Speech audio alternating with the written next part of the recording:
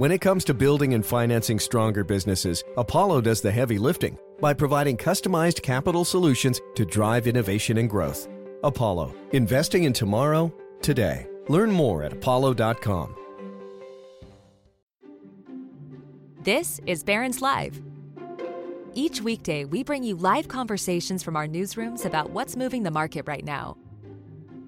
On this podcast, we take you inside those conversations, the stories, the ideas, and the stocks to watch so you can invest smarter. Now, let's dial in. Hello, and welcome to Tech Trader on Barron's Live. I'm Barron's Associate Editor Eric Savitz. Together with me today is Stefan Slowinski, who is the Enterprise Software Analyst at Exane BNP Paribas, which is a lot of names in one bank. Stefan, you're with us in Paris today, I understand. That's right, in Paris today, and thanks for having me, Eric. Pleasure to be on the show.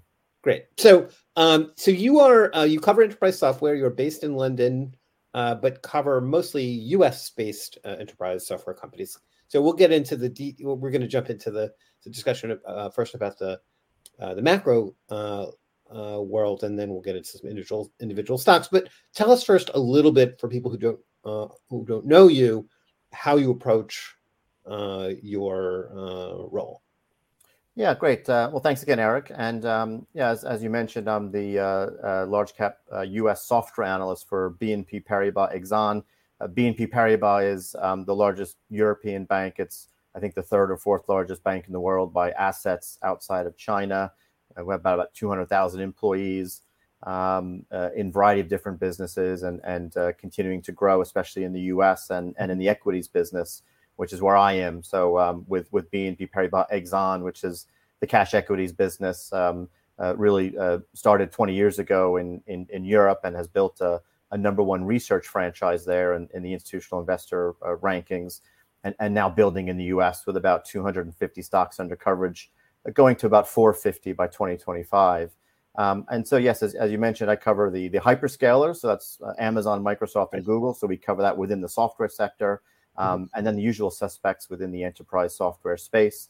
And again, we try to take a global approach. For most of those names, as you know, 50% of their business is done outside of the U.S. So we try to keep tabs on that, doing lots of checks on the ground with software buyers, software resellers about international trends.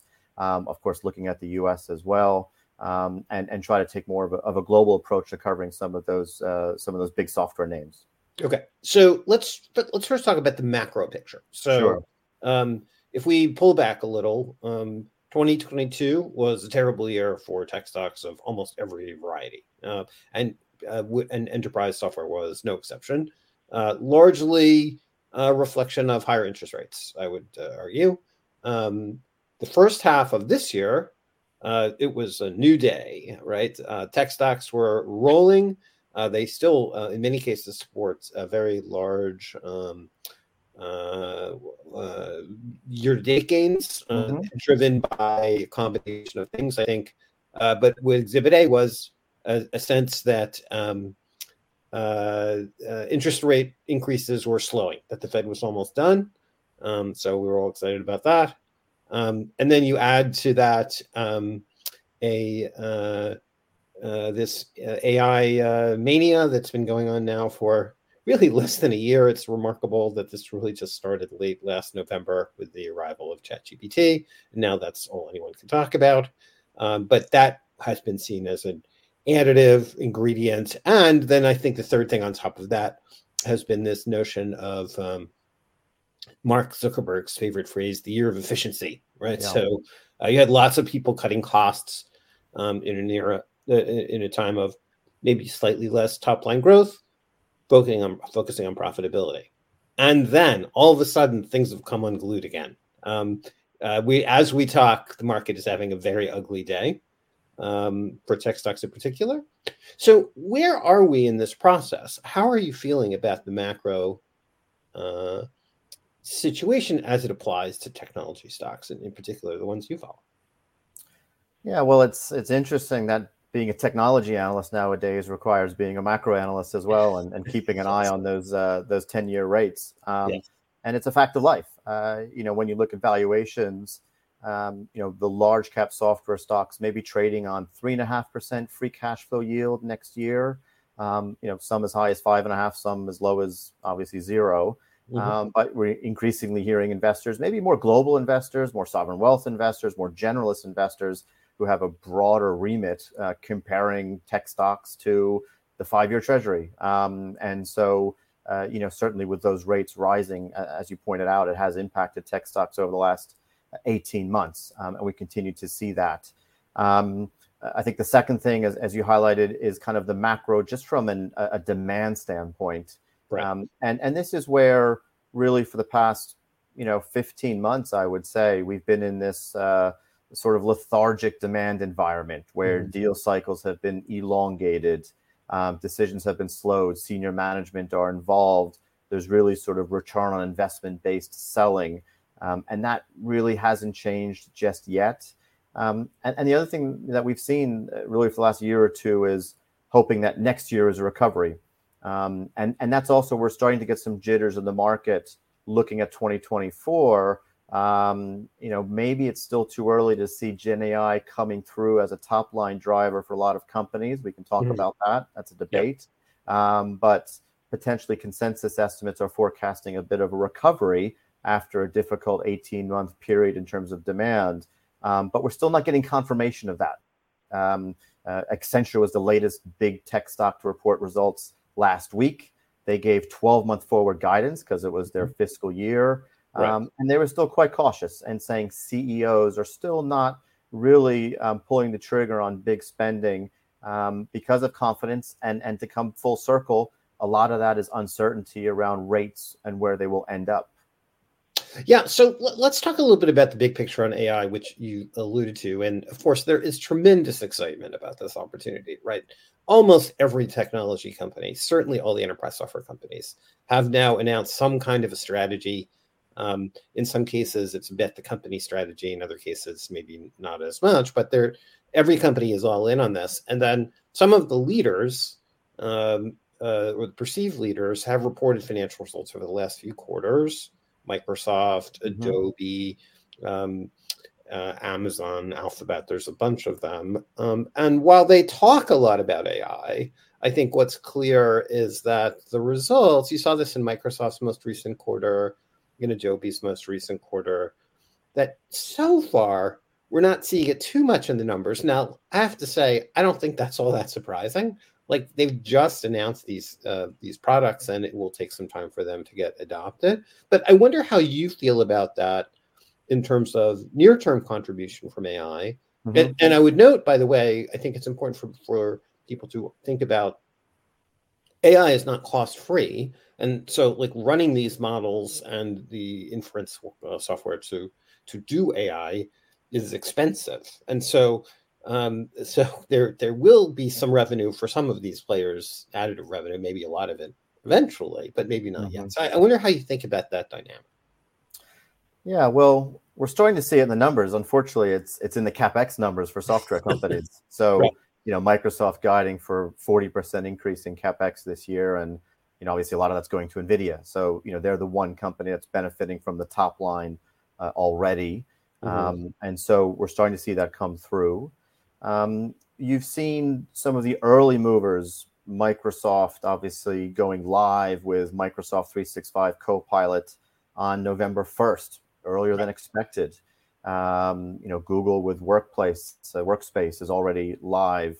Adobe, going live with its Gen AI capabilities in Adobe Express and Firefly. So we're starting to see the products come to market. That's the first wave, right? It's these existing SaaS vendors with hundreds of millions of users that are, using these platforms and where this capability can be relatively easily inserted into the platform. We won't see the monetization really come through until, probably beginning of next year. Obviously, these are very big companies, so to move the needle is going to take some time. Right. And some of these companies, I guess Microsoft, Adobe have also cautioned a little bit just on margin and free cash flow near term. So Adobe saying, our margins are around 45%. They'll probably be there for the next 2 to 3 years. So don't expect much expansion. Some pressure on gross margin as that high CapEx turns into depreciation and pressures gross margins a bit. So I see a couple of waves playing out. The first wave is, like I said, those SaaS vendors. Next year we should see monetization coming through, which is good.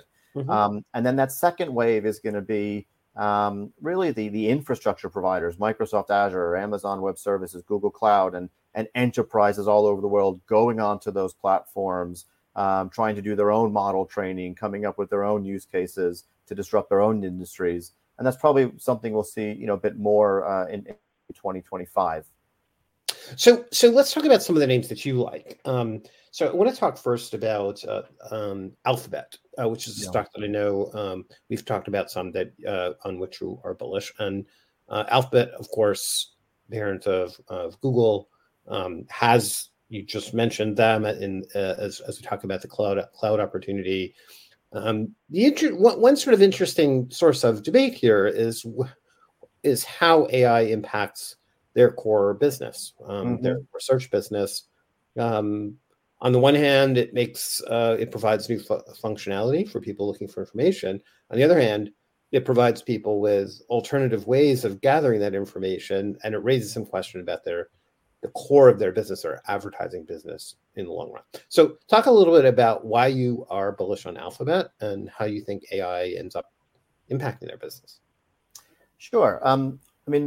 First, let's start with valuation. It's attractive. It's 12 times EV/EBITDA, about a 5.5% free cash flow yield for next year. So you're seeing on days like today, it is outperforming because it does look relatively attractive. Secondly, before we get to the core business, is Google Cloud. So it's only about 11% of sales, but it's now profitable at a 5% operating margin. Those price increases, $30 a month, I believe, in Google Workspace for the Gen AI capabilities should help margin. Excuse me. And then we see Google Cloud as well winning share in that cloud computing space against AWS as more enterprises go to the cloud more for AI specifically, and Google and Microsoft with OpenAI potentially having an advantage there, at least in terms of mind share. So, that said, we think Google Cloud could be a $70 billion revenue business with a 25% operating margin in just around 3 years' time. And so, that's a business that could be worth several $100 billion pretty quickly. That's 70 billion relative to how big is that business now? So it's about half that size now. And, right now, if you were to put Amazon Web Services, Microsoft Azure, and Google Cloud and say that's 100% of the market, you'd have AWS at around 45%, Microsoft Azure at 30%, and then Google Cloud at 15%. So about half the size of Azure and about 1/3 the size of AWS. And then how are you feeling about the advertising opportunity here? Obviously they dominate search in a fairly complete way. A monopoly, if you ask the Justice Department. Well, we can talk about that too. But so how are you feeling about the state of their advertising business, given both this new wrinkle, AI, and then also the state of the consumer economy? Yeah, so clearly macro is a risk. It's a more cyclical business tied to the advertising cycle. But there are three things that I would highlight. One is they have been doing well the last couple of quarters. They've been taking market share, and that business has held up relatively well. We continue to see that in the near term. The second thing is Gen AI is a driver of digital advertising spend. And so when you look at companies' overall sales and marketing budgets, we think about half of that is spent on content creation. Now, obviously, Gen AI is going to disrupt and is already disrupting that. It's going to become much easier, much cheaper to create content. And so we think that in sales and marketing budgets, you could see a reallocation of spend away from content creation, taking some of those savings and actually allocating it towards the actual advertising itself. And then when you combine that with the potential hyper-personalization that we're increasingly seeing in digital advertising, it should make the ROI on those digital advertising investments go up. So again, it's another rationale for allocating spend there. And that should benefit Alphabet, it should benefit Amazon, it should benefit Meta. As an example, if you look at what Amazon is doing with Amazon Prime, and Google will be doing the same thing with YouTube, which is, Amazon can use its advertising business and Amazon Prime. They know what you watch, they know what you shop, they know what you buy, and, Right. and begin to sort of real time create targeted advertising images to you based on your likes. And of course, that's going to be very targeted and very profitable in terms of return on investment. And so we think that could be good for digital advertising in general over the next few years. And then the final thing on the core business is Google's core businesses have largely been run independently, whether it be search, whether it be maps, whether it be YouTube long form, whether it be YouTube shorts, whether it be e-commerce and connected TV. And what we're seeing now with Bard, generative AI, is that we're going to increasingly see an integration of those different services. And so I think that could drive better monetization across those different surfaces as they begin to better target advertising and leverage all of the users that they have. Yeah, I think even just a week or so ago, they announced integration of Bard with not just the search, but with Google Docs and Gmail and Maps and travel, and that idea of Bard as a not just a standalone chatbot, but as your sort of guide to all sorts of things. We happen to be Google Doc and Gmail users here at Barron's, Okay. and the idea that I could easily search for, find information from notes I took several years ago, or email or inferences from email that I collect over time, is very powerful, and I'm excited to start playing around more with that, and the better integration of Bard with other things. There were initially a whole set of things Bard couldn't do. So you'd say, Bard, show me a map of something, or can you show me an image of something, and it hadn't been able to do those things. More and more, I think you'll be able to interact and transact with Bard, which I think, to your point, is quite powerful. Yeah, and I mean, the exciting thing here is you have this kind of coming together of multiple technology trends at the same time. You have the generative AI, you have the conversational technologies, you have the with the elimination of IDFA from Apple, more investments gone into using AI for advertising, targeting, and personalization and monitoring, and so these technologies are coming together at the same time. And again, the big companies out there that have the users, that have the data, of which Alphabet is one of them, should benefit. I think as well. Look, ChatGPT has been a wake-up call for Google, and so yes. You mentioned they didn't have these capabilities a few months ago. They may have had them. They just, they've been holding back on making them publicly available. They're still calling it an experiment, and so in a way, from two different angles, this could be the best thing that's happened to Alphabet shareholders. One is it's a wake-up call in terms of you have these great products and services, you're not monetizing fully, and you have these great technologies that you haven't unleashed on the public. And if you don't do it, don't think you're the only ones that can do it. Someone else may come and do it instead. So we've seen that wake-up call. And then secondly, to your point earlier about the year of efficiency, we've seen a bit of a wake-up call there, which is, just because you have lower margins than others doesn't mean you're going to be safe from the regulators. And so, driving margin, driving efficiency is something that, investors and shareholders are looking for. And you can do that and at the same time, be successful in product development and monetization of these products. And, so the final catalyst there is we do have a new CFO coming in soon for Alphabet, which is not really topic of discussion. I'm not sure why, but certainly it could be another catalyst for the stock, as someone coming in with a background in efficiency. Well, not only that, but of course, the current CFO, Ruth Porat, is very much, I think, admired on the street generally, has a new role, which is going to be in charge of dealing with this category on their income statement called Other Bets, which includes things like Waymo and various other things that they're doing. But Other Bets has been sort of a sinkhole for cash for a long time, right? It's really kind of deflated their returns. And I think people on the street generally would be delighted to see the commitment there lower, or maybe monetization of Waymo or other moving parts there. So we'll see how that plays out. Yeah, and there's been speculation published in the press around Waymo and Verily, the healthcare business, potentially being IPO'd, and again having Ruth in charge of that division, would make sense to help monetize those assets. DeepMind, of course, was in other bets, which is their large language model AI research business in London, which they've moved into the core business now, which is a signal that they're obviously looking to monetize those models, Palm 2 and eventually Gemini, which can be used by their enterprise Vertex AI customers. And so, we're starting to see more signals from them about looking to reduce those losses. Obviously, I mentioned Google Cloud, which again is now turned profitable. And actually, I think one thing maybe the market hasn't caught on a lot to is at the beginning of this year, there were a lot of reduction in headcounts across tech, sort of one-off, rip off the Band-Aid, lower costs and move on. Right.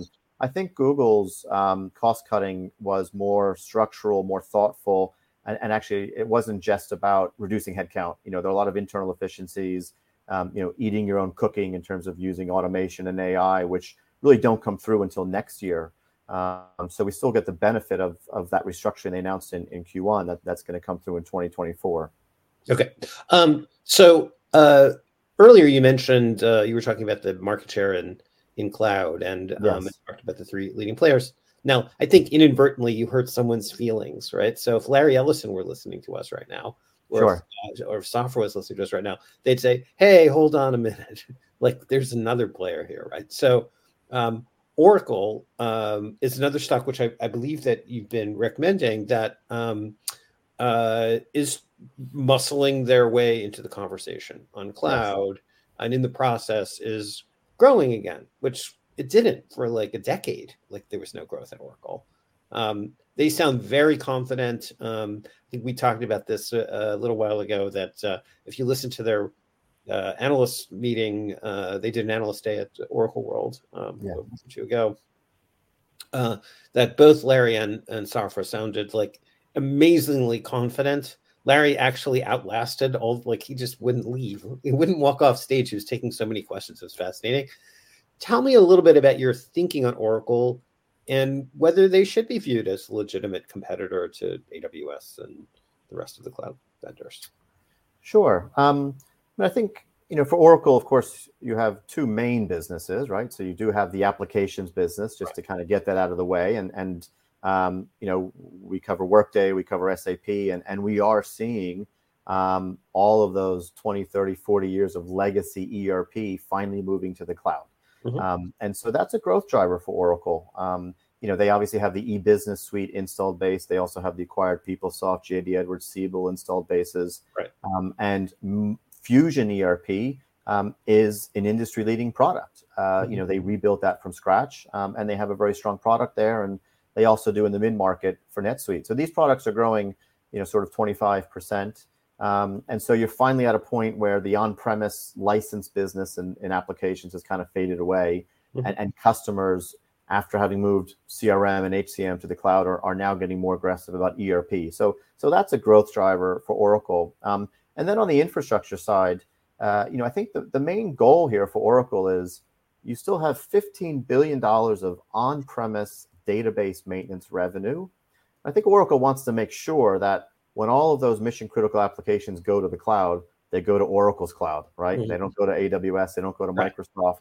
And so I believe that Oracle's mission with OCI is to have a credible, competitive cloud offering. And I think that's what they've done, and that's what they've achieved. And we're starting to see large customers take notice. I do think mainly the success will come with Oracle's existing customers, where moving an on-premise Oracle workload to OCI will be a simpler, more cost-effective solution than replatforming into AWS or Azure. And so, I think that's their mission with OCI. Now, what we saw, of course, was Oracle also doing this interconnect relationship with Microsoft Azure, which is now morphed into actually having Oracle Cloud Infrastructure sitting within the Microsoft Azure data center.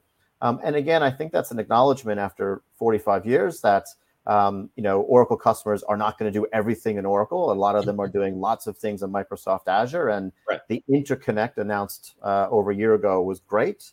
But still, to lessen that latency, let's actually move Oracle into the Microsoft Azure data center. And so that's what we've seen. And maybe more importantly, it's a signal to the customer base at Oracle that if you move into OCI, you're not going to be captive. You're not setting yourself up for the next 30 years of captivity. There is an opening there with Azure, and maybe we'll see that with other hyperscalers as well. That should give customers confidence. So that's kind of from a strategic standpoint. And then just from a pure performance standpoint, that's where Oracle kind of proof of concept in terms of, attractive costs for high performance.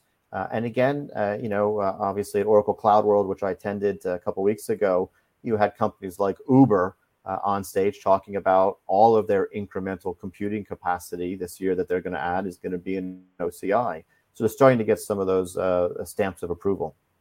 One thing that did happen when they reported earnings recently, and they are one of the more recent tech earnings because of their odd calendar. But they did report there was some disappointment. The stock fell the most on the largest one-day decline in like 2 decades. Yeah. And part of the concern seemed to be tied to Cerner. Now, of course, Cerner is a electronic health records company that they bought about a year ago. And they seem to be going through sort of a quite familiar process to people who follow enterprise software, which is they're shifting customers off of on-premise installations to the cloud. But it does seem to be slowing them down in terms of reported results, and the street was not too happy about that. So how are you feeling about that issue? Yeah, so I think in those results, there were 2 disappointments. One was OCI. Even though it met their guidance, I think some buy side, some sell side expectations were getting ramped up going into those results. Of course, Oracle reminded us that the guidance is the guidance, and you should typically take their guidance for what it is. And hopefully that will be a reminder for the upcoming Q2. And so OCI, it should be said, did grow in the mid 60s in Q1. So it did meet their guidance. Right. Which, by the way, is faster than all the other large cloud providers. It is, but it is decelerating. So, it was growing near 100%. And so that was this stock is up probably 60% over the last 12 months. Part of the reason why it was accelerating over that period while, Amazon Web Services was going from 40% growth to 10. And so, that's now no longer the case. But yes, to your point, definitely still higher growth. And then on Cerner, the company, when they gave their Q2 guidance, indicated that Cerner would be a 3% headwind to growth. Whereas for the full year, they had said up until then, it would be a 1% headwind to growth. And so I think at the time of the results, there was some concern that there was some deterioration in the business or an acceleration in the cloud migration, which was causing the results to be disappointed. Oracle did come out and clarify that at the Investor Day and said, for the full year, we still expect Cerner to be just a 1% headwind to revenue growth. But I think by that time, obviously, the damage was done. And I think for some investors, of course, it just kind of muddies the story a little bit that, it's going to take time to turn around this business. And the rest of Oracle is becoming a more pure cloud story in terms of Oracle infrastructure and the applications. But now they have this kind of Cerner business, which they have to kind of pull along and migrate over the years to come. Right. But you remain bullish on the stock, to be clear. Yes. So we still have an outperform rating. Like I said, it's trading on around 15 times EV/EBITDA, around a 4% free cash flow yield.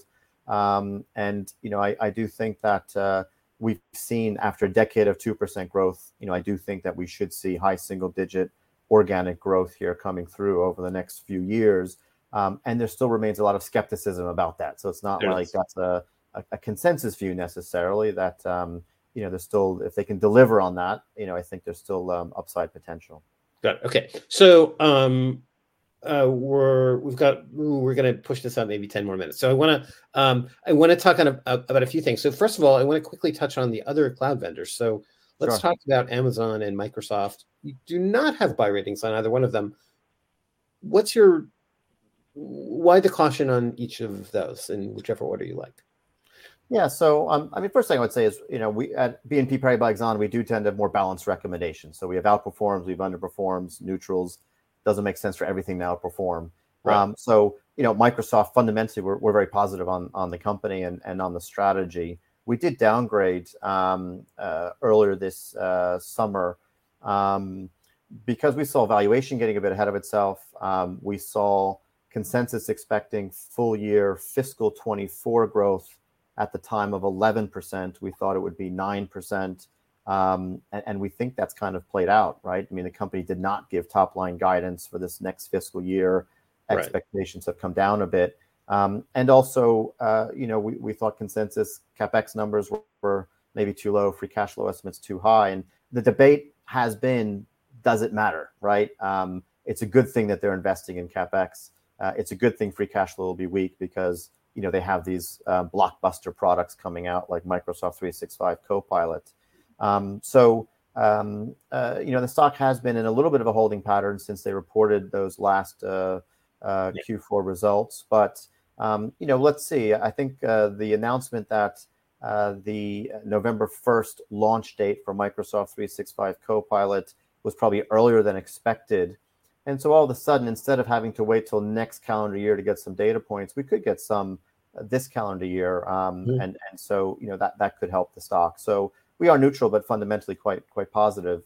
On Amazon, we had been underperformed last year, or we initiated underperform. We thought consensus free cash flow estimates were just too high. People were expecting a recovery in profitability in the core consumer business to come through too quickly. And that did play out. For the last 2 years, they've had $20 billion of free cash outflow. But we're seeing those improvements now come through. So the margins have improved as they've gained efficiencies in fulfillment and delivery in the U.S. consumer business. And of course, for AWS, we've seen growth now stabilize and margins in AWS, which had been down 700 basis points, also seeming to stabilize. And so stocks had a nice bounce this year as it looks like they've turned the corner. We're still neutral for a couple of reasons. One is, obviously, amongst enterprise software, it's the most exposed to discretionary consumer spend. So, in a day like today, when interest rates are going up, there are concerns that the consumer will be squeezed. And Amazon has a history of lowering price or helping consumer in more difficult markets or environments, which could hurt profitability. So that's one risk. And then on the cloud side, look, we think with Gen AI, Microsoft, Amazon, Google, Oracle, they will all benefit. But I do think at the margin, what you're seeing with Amazon Web Services is Oracle having success sort of at the low end in terms of basic compute and storage with lower pricing, which could put pressure on Amazon Web Services at the low end.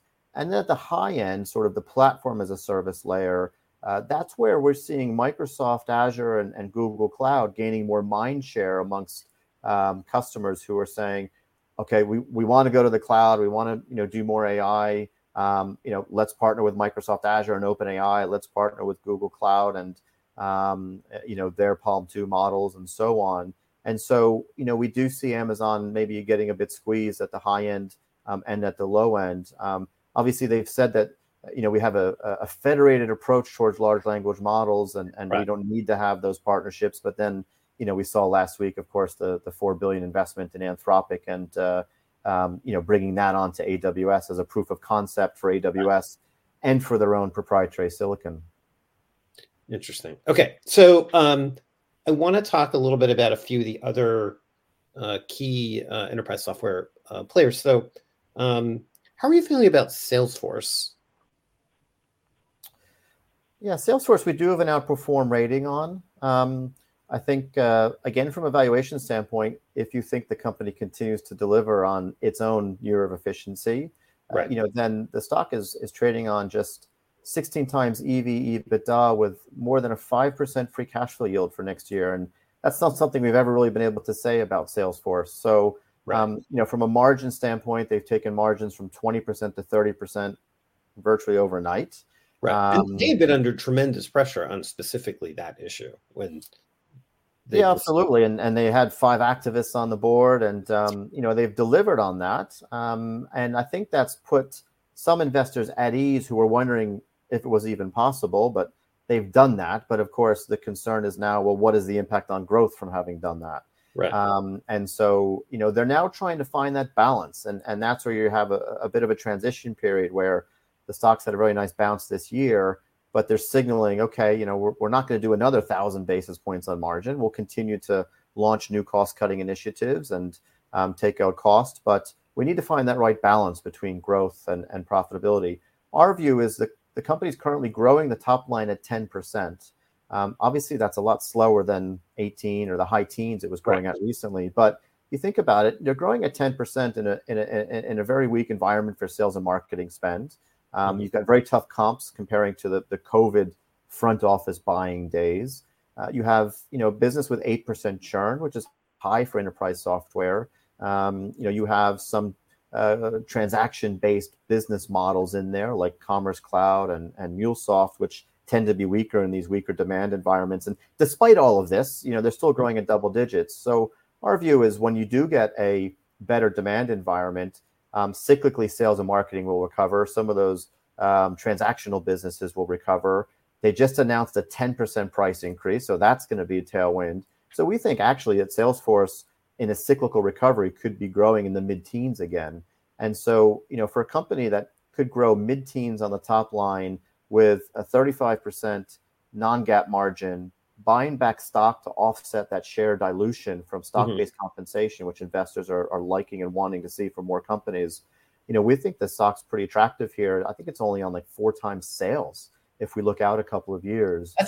That's remarkable, because if you think about historically, this has been one of the more highly valued enterprise software names, and seeing it at 4 times sales is fascinating.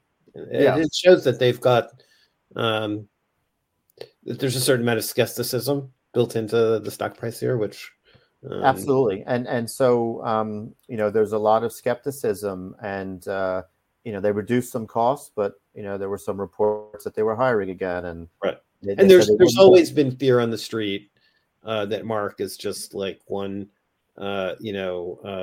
twitch away from spending billions of dollars to buy another software company, and they have been highly acquisitive over time.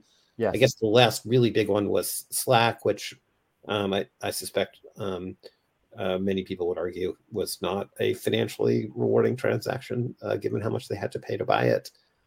So now they dismantled a few months ago their board's M&A committee, which was kind of a line in the sand of. But they just announced another acquisition, right? So this was the thing on the last earnings call. They signaled that maybe they'll do M&A, but it's part of the strategy, especially with AI. Yeah. And they just announced a very small acquisition of a company that was financed by Salesforce Ventures. But they just need to execute over the next year or two, find that balance between growth and profitability. And they're definitely sending the message. Look, we're focused on driving free cash flow per share and on driving shareholder return. Mr. Benioff likes being CEO. He's a big equity holder in the company, and so I have no doubt that he wants to do what will be good for the share price, and that they're committed to doing it.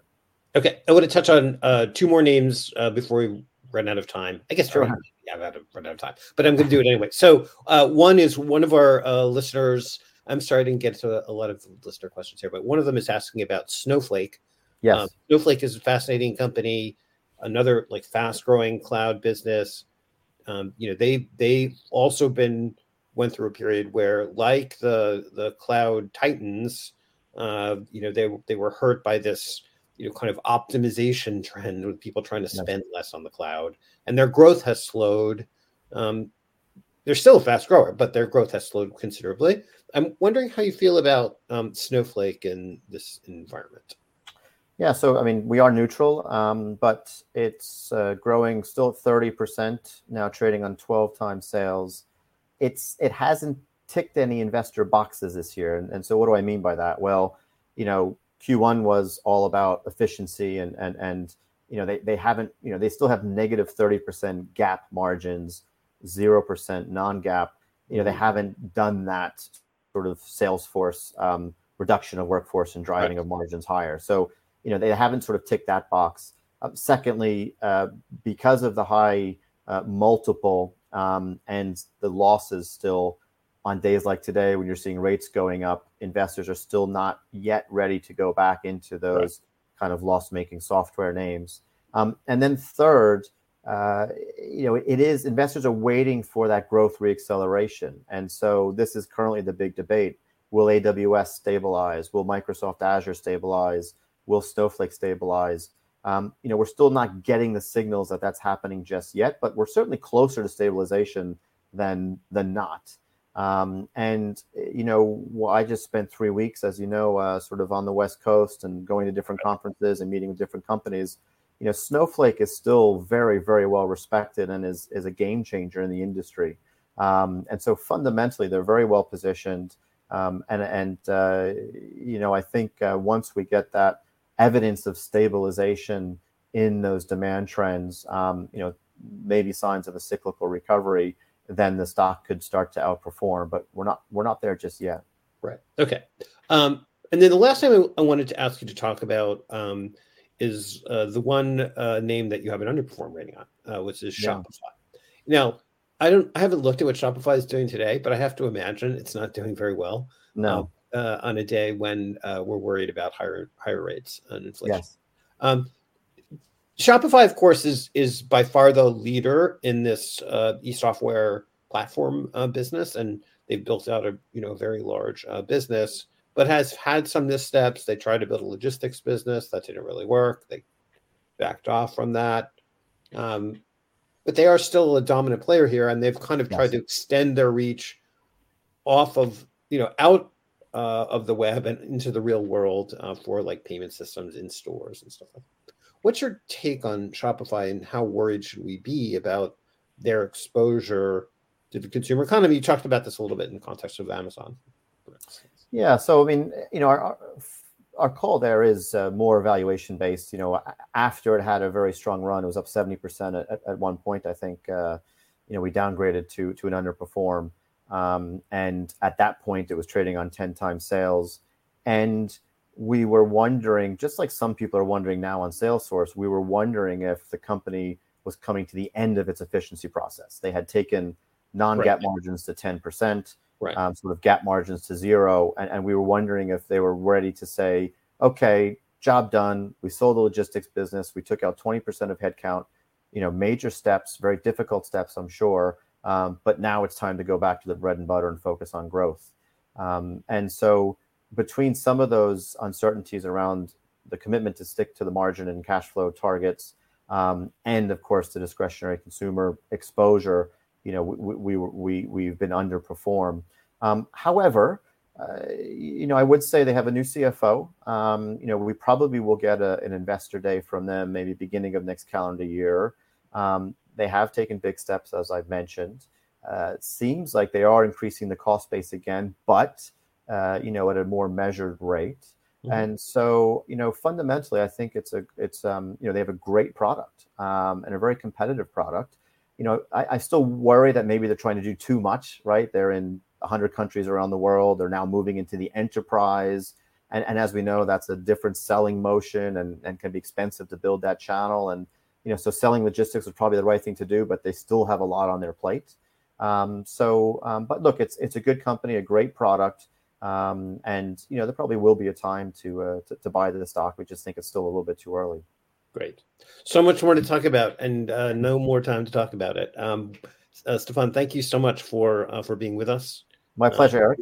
We will have you back again before too long. Have a good earnings period. Maybe we should talk after that. Yeah, looking forward to that. Yeah, enjoy your slow week for now.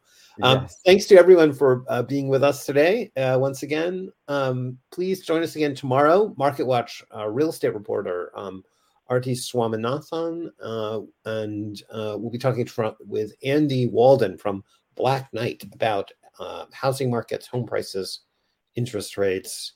Thanks to all of you for being with us today. Be well, stay safe. Thanks very much. This episode is brought to you by Charles Schwab. Decisions made in Washington can affect your portfolio every day. But what policy changes should investors be watching? Washington Wise is an original podcast for investors from Charles Schwab that unpacks the stories making news in Washington and how they may affect your finances and portfolio. Listen at schwab.com/WashingtonWise.